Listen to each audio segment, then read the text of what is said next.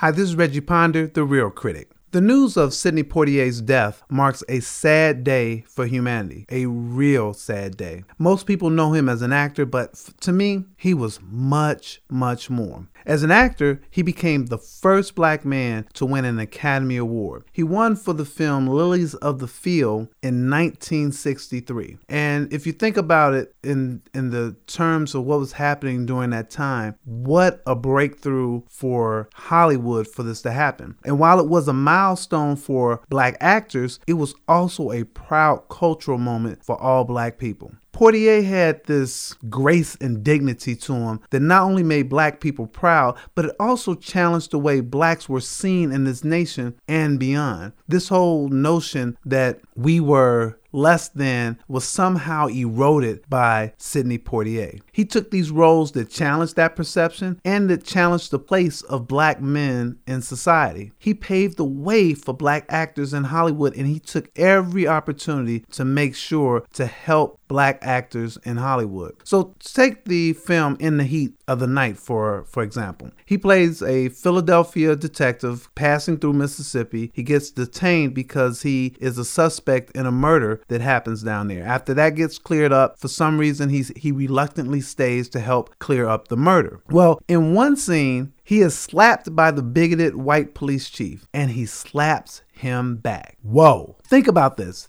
A black man and he's in the South. He slaps this guy back. Wow. It was a moment of pride for black folks because as a people and as law enforcement professionals, it signaled that they were on the same level, which wasn't the way the blacks were being treated during that time period. It's reported that before agreeing to do the film, Poitier requested a script change to add the retaliatory slap and even rewrote his contract to prohibit the studio from cutting the scene. When asked about it, he said that most black folks would think, well, if he hadn't slapped them back, that just wouldn't be realistic, that he would do that. And I'm really glad that he stood up for black people in that way. Then take the movie Guess Who's Coming to Dinner. A lot of you guys probably haven't even seen that movie, but wow, what an important movie. This is a story about interracial love, which has caused many black men to have been killed for looking at, for whistling at, for thinking about, or even the white man thinking that you were thinking about a white woman. Not only was this an important movie, but he took this important role. So yes, he was an actor, but he was also an activist in film. The things that he did in film makes me say, I love Sidney Poitier because he wouldn't take the kind of roles which demeaned black people. And while he did these mainstream films, he also did films about black people with Harry Belafonte and Bill Cosby. I remember vividly watching Buck and the Preacher with Harry Belafonte.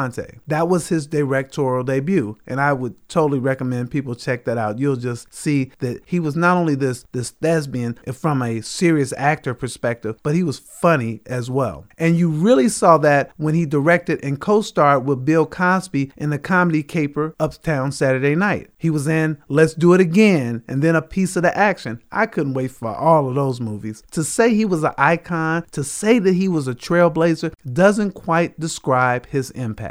I'm still looking for a word. Poitier also won a Grammy in 2000 for Best Spoken Word Album for his autobiography, The Measure of a Man. And I'm not generally starstruck, but this was a man I wanted to meet. And unfortunately, I didn't. But I wanted to meet him so much because he meant so much to the film industry as well as to society in general. I could speak about all his awards and his nominations, from the BAFTAs to the Emmys to winning a Presidential Freedom Award. He deserved all that and more. Additionally, from an activist standpoint, he worked with Martin Luther King. He knew Nelson Mandela. He even played Nelson Mandela in a movie. Sidney Poitier's legacy extends beyond his filmography, and you can find it in the lives that he touched, in the people that he inspired, as well as in the work that he left behind. Sidney Poitier, dead at 94. A life well lived.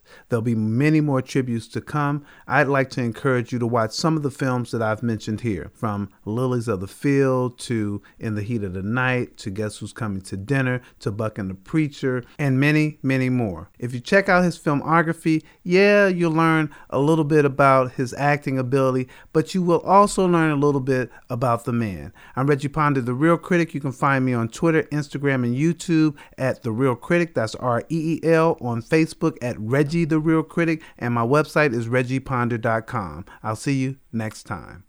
This is Vocalo Radio, Chicago's urban alternative.